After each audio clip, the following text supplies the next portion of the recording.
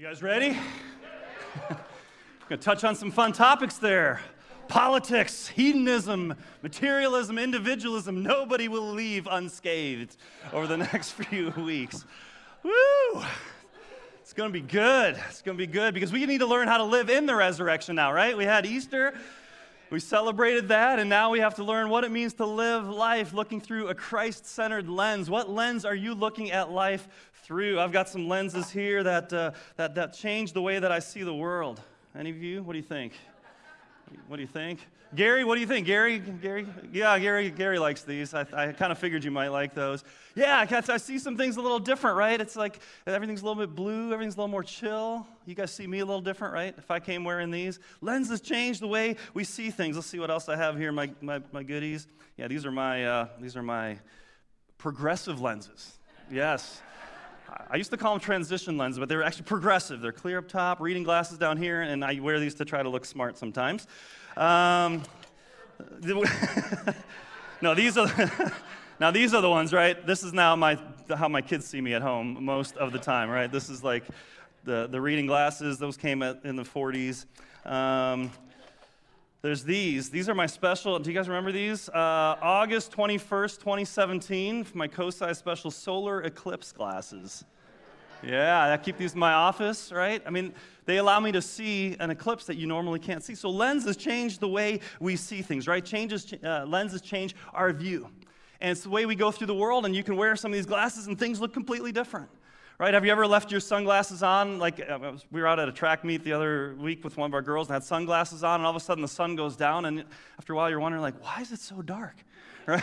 And you forget you still have your sunglasses on, right? The way we see lenses changes the way we see things. And we're using that term of lenses as a way of talking about the worldviews that we live under. Worldviews that we have. Here's what I define worldview. It's the lens through which we see reality, make sense of life, and engage the world. Okay, so that's a worldview. It's the way that we see the world around us. We try to make sense of it. And then because of what we think and see that framework, then we go in and we engage the world. And so we all have a different worldview. We see a different picture of reality. We have a different framework, and it affects the way we live. And that's why different people can see things very different. You name an issue, and can there be more than one way to see something? What's behind that? Is it just an opinion? There's a worldview. There's a framework that's causing us to make the kinds of decisions that we're making. So in a different way, in a simple example, if I had an apple up here, right? If I had an apple up here, a botanist would look at this and go, man, I want to classify that, right? If there was a grocer, the grocer would say, you know, I'm going to inventory that and see if I can make some money off that. If it's an artist, they might see the apple and go, I'm going to paint a picture, a still life of this. A photographer will take a picture, perhaps. And if a kid sees it, they'll come up and they'll take a bite out of it, right? It's like my lunch. I'm going to eat this. Different ways we can see the very same thing, but with a different set of lenses, a different eyes on it, things begin to look very different. And so when we think about worldview, and maybe it feels like in school you learned about worldviews, but worldviews really look at a lot of different things in life, but a lot of existential kinds of questions too. Why am I here? Where did I come from? Is there a creator? What's the purpose in life? What's my goal? How do I make decisions? Why would I act in one way versus another? How do I make my plans for the future? What's most important in life? And so I know many of us, we don't go through life going, I have this one worldview and that's how I process everything. We don't even, we're not even fully aware of the worldviews that we have. And so there's a lot of worldviews out there. A lot of them end in ism. There's a lot of isms out there. And if you Google isms, you're going to find all kinds of isms out there. Humanism, atheism, modernism, postmodernism, Marxism, communism, capitalism, intellectualism, narcissism, relativism, existentialism. And a lot of you guys are like zoning out now. It feels like school, right? You're going to get tested on this. There's dozens more, these isms, and they have a philosophy, they have an approach, they have a way of seeing the world and acting accordingly to that worldview. Now, the reality is, I think none of us kind of say, I subscribe to this one worldview. For us, mostly, it's kind of like we're going through the golden corral of isms. Right? And we have kind of a smorgasbord plate full of different isms that kind of create the way we approach the world, and we maybe never really step back and say, why am I acting and reacting and processing life in the way that I am? And is it leading me to the hope, to the goals, to the peace, to the fulfillment, to the desired life that I want to experience? And so when I think about that, in this series, I want to look at 4 isms. I read a daily devotional a few months ago that from Rick Warren, and he mentioned these, and it just kind of stuck with me. So I really decided I want to dive into this and do a series on that, because I believe these isms, or these worldviews that we're going to look at, shape American culture more than we realize. They shape us in such a way that it's almost like a part of just who we are. It's like a fish swimming in the water doesn't even know that it's really in water. But we're surrounded by it. It's always there. And I think even in the church and as followers of Christ, we want to bend the words of Jesus. We want to take the gospel. We want to take Christianity and try to make them fit into these different lenses. And so as you saw in that video, the 4 lenses we're going to look at, the first one is materialism. We're going to talk about that today. Materialism, and the lens we're going to call it is designer frames, right? And then next week we're going to look at hedonism. Hedonism, but really looking at this idea of pleasure, this longing for comfort, for happiness, for pleasure, and finding that, and that's rose-colored glasses. Then the third week, we're going to look at individualism, me, my selfie, and I, right? That's a lens. So many of us are seeing the world through a selfie lens. What is individualism? How does that impact us? And then not an ism, politicsism. I'll just make it an ism. We're going to talk about politics. We're going to seeing red and blue. Yes, we're going to talk about that. How does that shape us? We cannot live in this country without these 4 different lenses shaping us in such a big way. So we're going to look at that, and we're going to see, how do these fall short, though, in the end? How does every one of these leave us longing for more, and how can we get refocused and recentered into a Christ-centered, gospel-centered lens that allows us to see the world in a way that our Creator designed for us? And I believe that's where we're going to discover the truth. Now, this problem of being surrounded by a world culture and being indoctrinated, whether we like it or not, it's what we live in, capitalism and all these different things that we swim in. How do we step back, and how do we take a look at that? Well, this problem isn't new. It's not just new to us. It's actually as old as the Bible. It's as old as the early church. As a matter of fact, in the New Testament, we're going to look at the book of Colossians. And Colossians was a letter that was written by Paul, who had started many churches, in the church in Colossae, and it was also written to a church in Laodicea. Now, we don't have a letter to the church in Laodicea, but this was a letter that was asked to be sent on to them as well. And so he's addressing issues in these churches. And sometimes it doesn't come out right out and say, this is the issue, but by reading it, by looking at the context, we learn these are the challenges that the church was facing. And so the challenge is that this church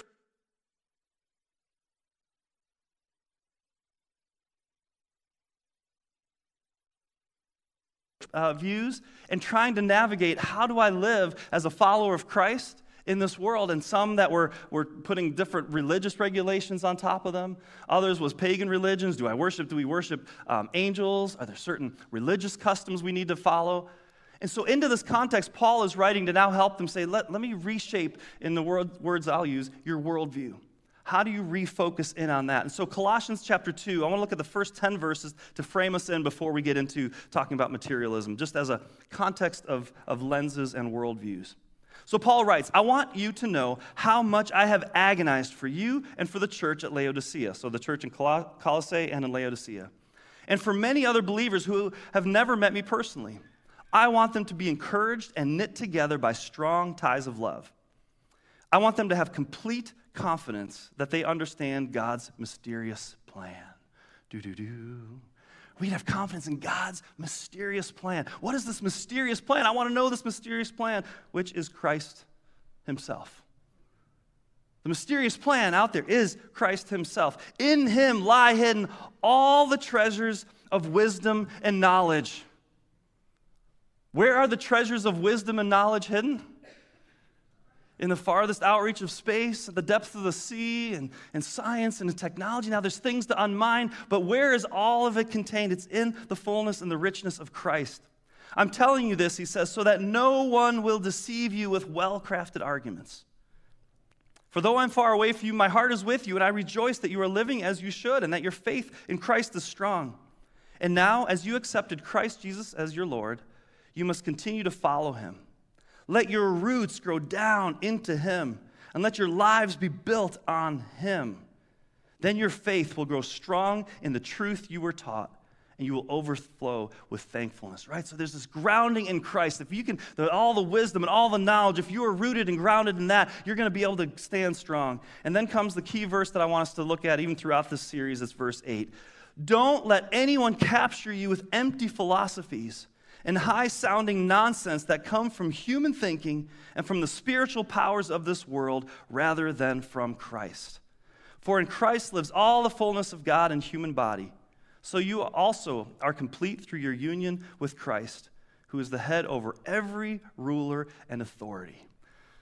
So you just read that context, you read that scripture, and you put it in the context of today. And you put it in the context of the worldviews that we're being influenced by, and you come back to that key verse. Doesn't it feel like we could just plaster that all over, maybe put it on our television, put it on our our laptop, on our phone? Don't let anyone capture you with empty philosophies and high-sounding nonsense that come from human thinking and from the spiritual powers of this world rather than from Christ. And so as we're going to look at these different lenses and worldviews, we want to see what is human thinking, where are we getting off track, and how can we see what God's word has to say for us so we can be rooted and grounded in the truth. Let's pray, and then we'll jump into the first of these. Heavenly Father, thank you for these words written in the Bible so long ago that still apply to us today. Father, help us to see what's influencing us, what's maybe leading us astray, what we buy into and maybe aren't even aware of. God, over these next several weeks, give us a lens to see with your eyes, to see through the gospel, to see through your truth, and God, to cause us to live in a different way on your foundation. We open ourselves to hear your word. We pray in Jesus' name, amen. So we're going to start today looking at materialism, right? So in this context of a Christ-centered lens, a gospel-centered lens, what does the Bible say about this? Well, first of all, materialism, we're talking about, right, the designer lenses, right? If you look at different lenses, designer lenses kind of capture this idea of materialism. I have these glasses, one that are somewhat similar to sunglasses I got when I was in college. My sister was dating who is now my brother-in-law, Ken, and he was a lawyer at the time and was living his life and whatever and being a lawyer. And then he, for my birthday, he got me one of the coolest gifts ever. He got me Ray-Ban sunglasses as a college student. And they were kind of like this, except they actually said Ray-Ban on them because they were Ray-Bans, not like these that I got from Costco. By the way, you can get these at Costco. They got the little reader part down below, so you can be like driving and reading at the same time. You can get a 2-pack. Okay, so these are not designer lenses. These are shiny, and then there's some matte ones as well.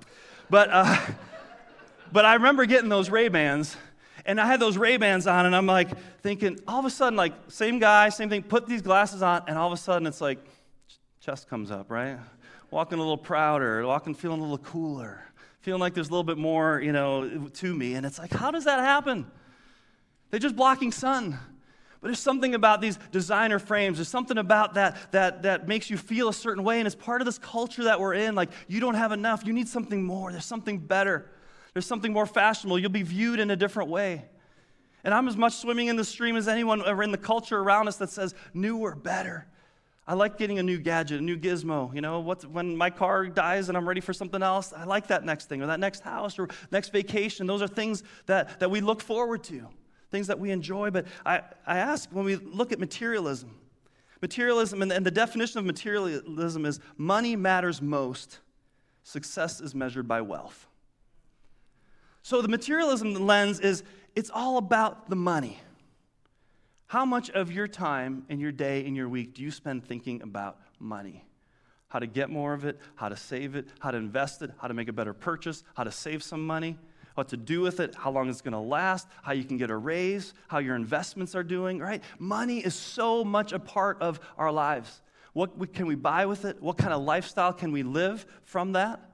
It's so much ingrained to us. As a matter of fact, we have this wonderful phrase that captures materialism at its core, and we call it the American dream, right? I mean, it's really at the heart of the American dream. The heart of the American dream isn't just that I can be happy and live with my family. Whenever someone talks about you can live the American dream, you know who's usually saying it? Somebody who's successful, right? Somebody who has said, I started out with nothing, right? It's the common story. We started out with nothing, which that means I didn't have stuff, I didn't have money, I didn't have things, and I lived the American dream, which allows me to get stuff, to make money, to be successful, to do that. And I'm not saying that there's something wrong with that kind of thing, that you can grow and do better and invest yourself, but it's inherent in us that this is so much a part of our culture that we don't even step back and say, at what point does this become unhealthy? At what point is this our obsession? It's the American dream to go after and pursue it. And so our lives get focused on money and acquisition and things and stuff. And so we swim in that sea. But we get to a point in life where it's not only just our basic needs being met anymore, it goes beyond that, and we start seeing, what brand is on it, right? Are those Ray-Bans? Ooh, those must be better sunglasses. They must block out sunlight better than other glasses. What is it? Why is a plain sweatshirt, you look at it one way, but it has a little swoosh on it, or it says North Face or something, all of a sudden, oh, that's cooler, right? You can get a handbag at Target, or it says Michael Kors on it. And it's like, ooh, and I'm not dogging anybody for certain brands or whatever, right? But there's something about these different things. You can wear, yoga pants, but these are Lululemons.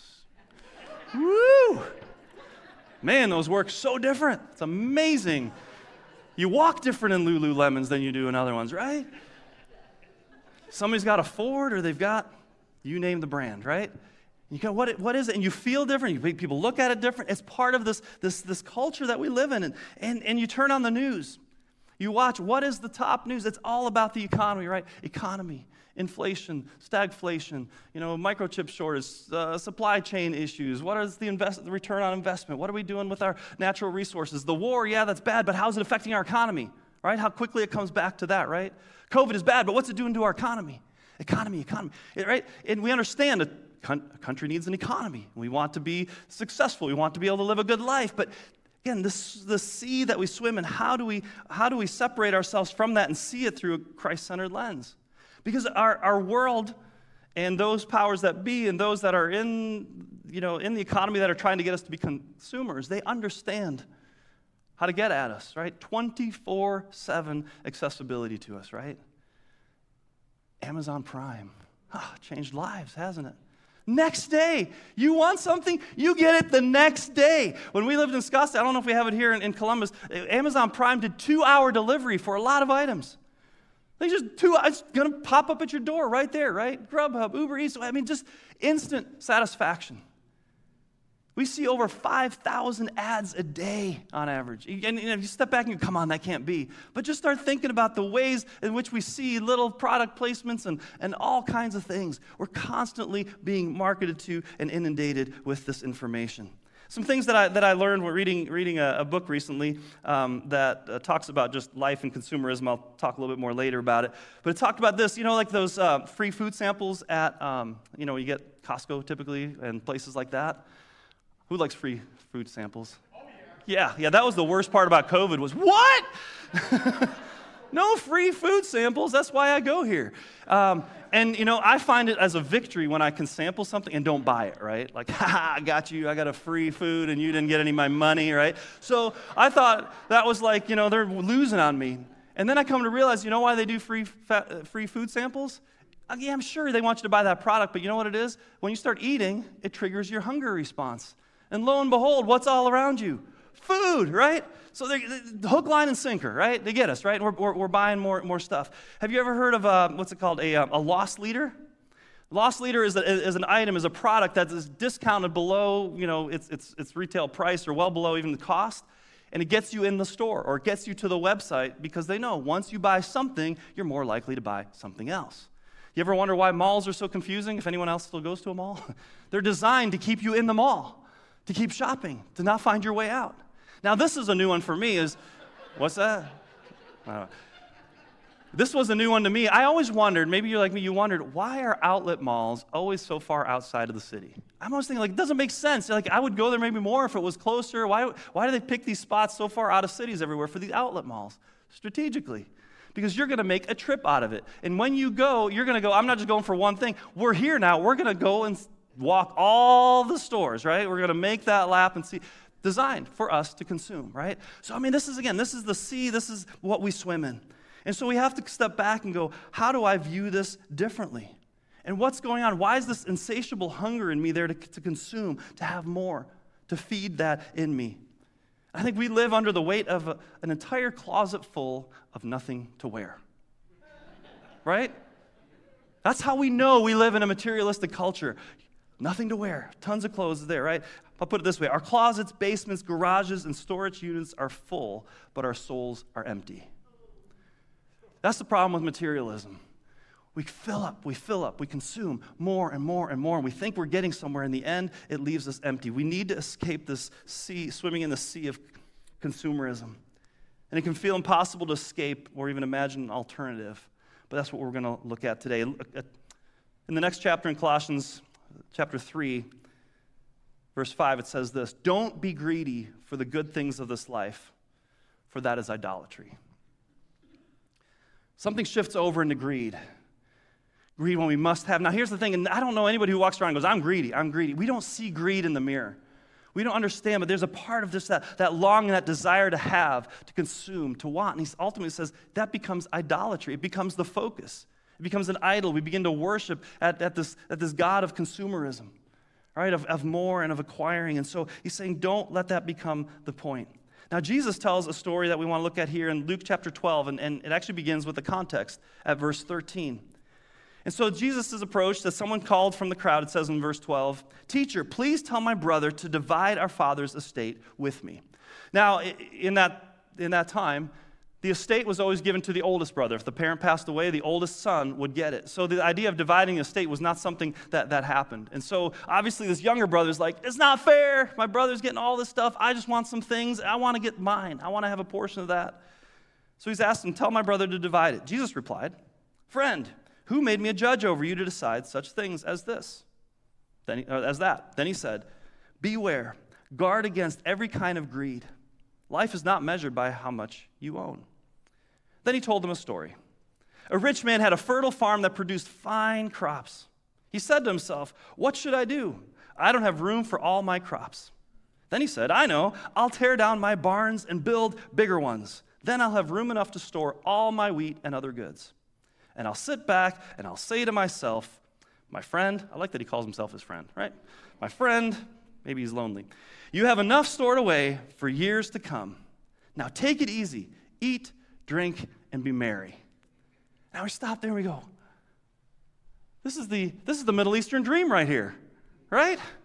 This is the American dream right here in the scripture. Like, this guy's doing it. I mean, this is what we go after. I mean, he's planting crops, he's working hard, he's making his way up, he's getting a harvest, he's building barns, they're too small, there's more. It's awesome. He gets to a point in life where he can buy the Winnebago, where he can roam the country, where he can retire to Florida or Arizona or with family. He can travel the world, eat, drink, and be merry. It's in the Bible. This is awesome. Jesus, you got it. The next verse. Dun, dun, dun. But God said to him. Now we see from a different perspective, right? A different lens, God's lens. "You fool. You will die this very night. Then who will get everything you worked for?"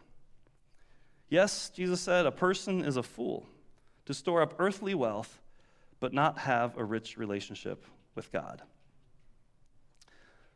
I want to look at three things that Jesus said here that help us with this Christ-centered lens to see it a little differently. The first thing he said before he told the story, when he was talking to the brother, he said, guard against every kind of greed. Guard against every kind of greed. Guard against it. Be careful with it. That hunger, that thing inside of you that is wanting more and desiring for more, that drives us to accumulate. What is it that's in there? What is it that you're looking for? Is it security? If I just had this, then I can have it. Is it comfort? What is it that's driving you? Is it acceptance? If I look a certain way, have a certain thing, live in a certain neighborhood, is that what's going to happen? See, in our culture, this is so much a part of how we medicate ourselves, we actually call it retail therapy. Right? You've heard that phrase, retail therapy? It's more as a joke, right? But the idea is just that when we feel down, when we're bad, just go to Amazon Prime, get something to mail, and that little dopamine hit you get when your package is on the front step. Woo! Open that up, something new. It feels good. Life is better when you get a package, when you buy something, right? And there's a hunger there. It's talking about something inside of us, and we're settling for a Twinkie instead of something more that's going to satisfy us. And so we have to look at that. That accumulation, right, will never lead you there.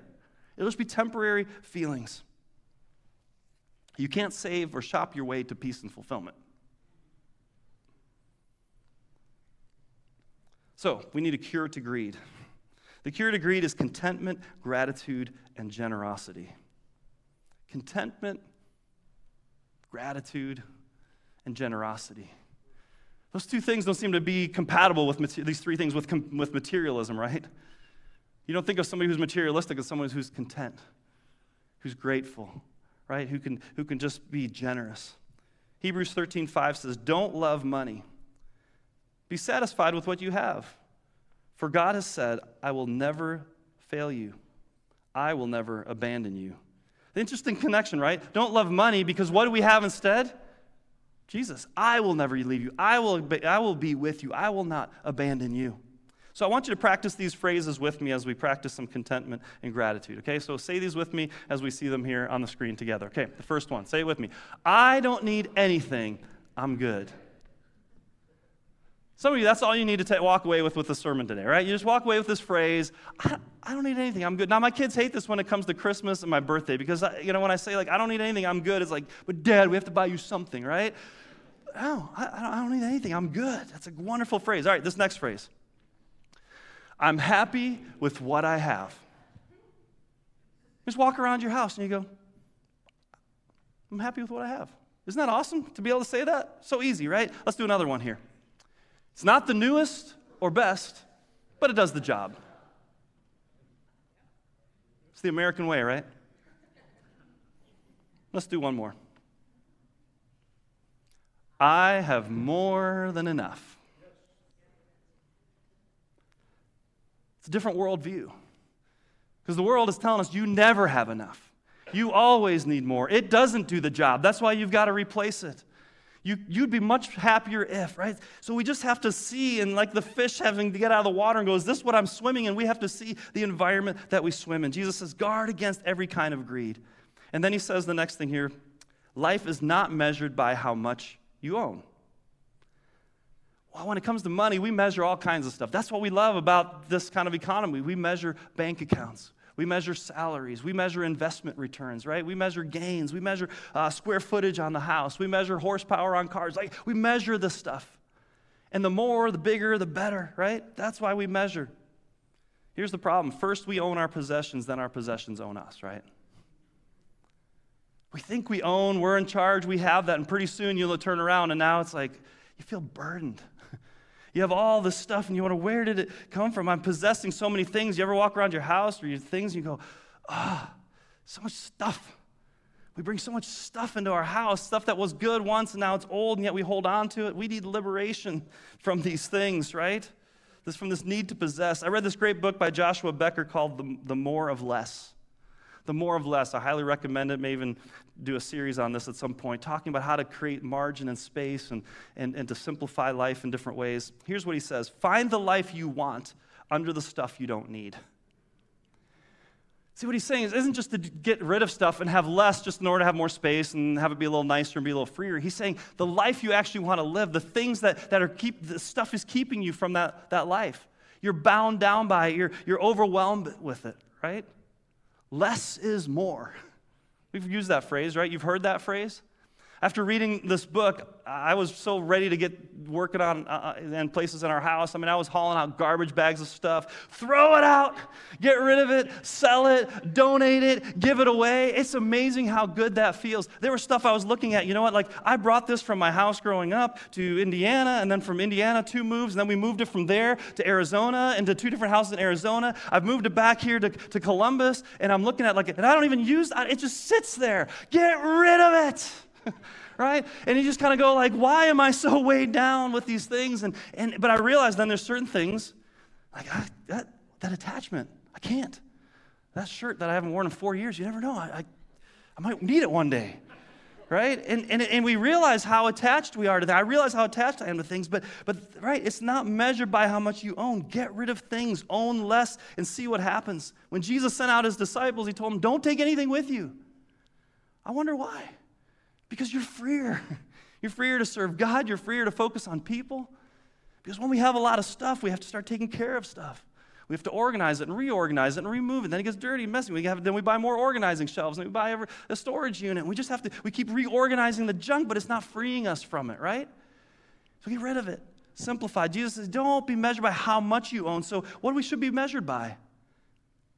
Maybe measured by how much you give away. Maybe measured by how little you need, how much you can be content with. How much do you invest in the kingdom of God? Third thing, Jesus says, yes, a person is a fool to store up earthly wealth, but not have a rich relationship with God. Now, he's not necessarily saying here you can't have earthly wealth. Earthly wealth and people of means have done some amazing things and do amazing things in this world, in our church, in our community, when their heart is in the right place, when they have a rich relationship with God. It's amazing that you can build spaceships to reach outer space. You can build the largest companies. You can have the most success and yet be considered wise by the world and amazing, and God would simply look back and go, you fool. You don't have a rich relationship with God. The one thing that you can be rich in, the one thing you can't buy, you don't have. And I'm willing to give it to you. Have a rich relationship with God. Where's that hunger, that desire? What's it for? What are you rich in? It can only be found in Christ. That peace, that fulfillment, that satisfaction of what we're looking for. And again, we fill ourselves with junk food and purchasing and things that give us a good feeling for a while. That brand new vehicle, and then later on that car payment doesn't feel so good, does it? Those things don't satisfy. Let me ask you this. Are you satisfying your hunger with things that pass or that which lasts? Because at the bottom of this is a hunger. There's something in our worldview that says, like, if I have more, if I accumulate, if I get these things, have more zeros, if I can get to this place, then I'll be satisfied. That's a hunger. Are you satisfied in things that pass or the things that last? The things that last, you know what? They're not things, right? It's people, it's relationships, but it's a relationship with Christ that ultimately is going to give us that satisfaction. Jesus said in Matthew 5:6 on the Sermon on the Mount, he said, blessed are those who hunger and thirst for righteousness, for they will be filled. It's where are you putting that hunger? Where is that hunger and thirst? Is it more for the next accumulation, the next paycheck, the next investment, the next return? Where is that hunger? So when you take off these designer frames and look through the lens of materialism and just ask ourselves these questions, is my money and stuff bringing me greater fulfillment and peace, or not? Is my money and stuff leading me closer or farther from God? Because I think we have to look at that lens and ask ourselves that question and put on a new lens. Again, money, stuff, things aren't bad. I'm not here to dog those things. It's a perspective. It's about having your relationship with God in the right place, seeing your things through a way that God can use that in a way for the kingdom and for others. Some of these are blessings and gifts to enjoy. You say, thank you, God, gratitude. But let me give you 3 simple action steps, or not so simple, but maybe you pick one of these as your next step. Practice contentment and gratitude. Right? You want to break greed? Practice contentment and gratitude. And I really should have added generosity on that, like I said earlier. Just give or walk around your house and use one of those phrases this week. Pick one phrase and say it over and over every day. I'm good. I've got everything I need. I have more than enough. I'm happy with what I got. It does the job. And see what happens there. Second, simplify. Free yourself from your things. Maybe some of you need to go on like a tear in your house and just, you'll feel some freedom this week, getting rid of all that stuff. 3, pursue a rich relationship with God, the most important, because that's where life is found. So I think as we look at and we live and we swim in this culture, how can we, as followers of Christ, as those on the journey, as those seeking to follow Christ, show something different to the world? When everyone around is consumerism, the next thing, why do you have this peace? Why do you not seem to care about some of your things so much? I remember back when I was 18, and we were in Germany, and my cousin had a Porsche 911. It was new at the time. It was awesome. We were at a family reunion, and it was like, sometimes people with really nice cars, it's like, you look, don't touch, I'll take you for a ride. You know what he did? He said, here, guys, to the cousins. There were a bunch of us cousins. He's like, here you go, have fun. That's a good cousin, isn't it? I'm 18 years old in Germany on the Autobahn. A little crazy, right? We drove it crazy till we were out of gas. We came back, said it's out of gas, and he gave us money and said, here, fill it up. And he was blessed with means, but you know what he said? He said, God provided for me. It's just metal. It's just rubber and plastic and whatnot. It's fun. Enjoy it. Have fun. It didn't have a hold on him. And I think that's a beautiful place to be when even if you have means that the stuff doesn't have a hold on you. And so we want to live in a way that says, I've got something more. I found something deeper. I found it in Christ. And so we want to walk away from here not just looking at our stuff differently, but really pursuing a rich relationship with Jesus. Let's pray. Heavenly Father, man, we are so much enveloped in the stream of materialism and consumerism and capitalism. And Lord, there's something great about the gifting you've given us, the ability to bring value to this world, to have influence, to grow in responsibility, to earn money, to make money, to even gain wealth. And Lord, we see your gifts in your hand in that. But Father, help us not to lose our perspective. Help us not just to see through a certain lens, but that sees this stuff for us and for our peace and fulfillment. But God, that we need to find that in you. Help us this week, God, to loosen our grip on things, on stuff, on zeros at the end of bank accounts or paychecks. And Father, help us to leverage what you've given us for the kingdom and to have a relationship with you. May we stand out in a different way because we understand what it means to be centered in you, to find our hope and fulfillment in you. We love you, Lord, and we honor you. In Jesus' name we pray. Amen.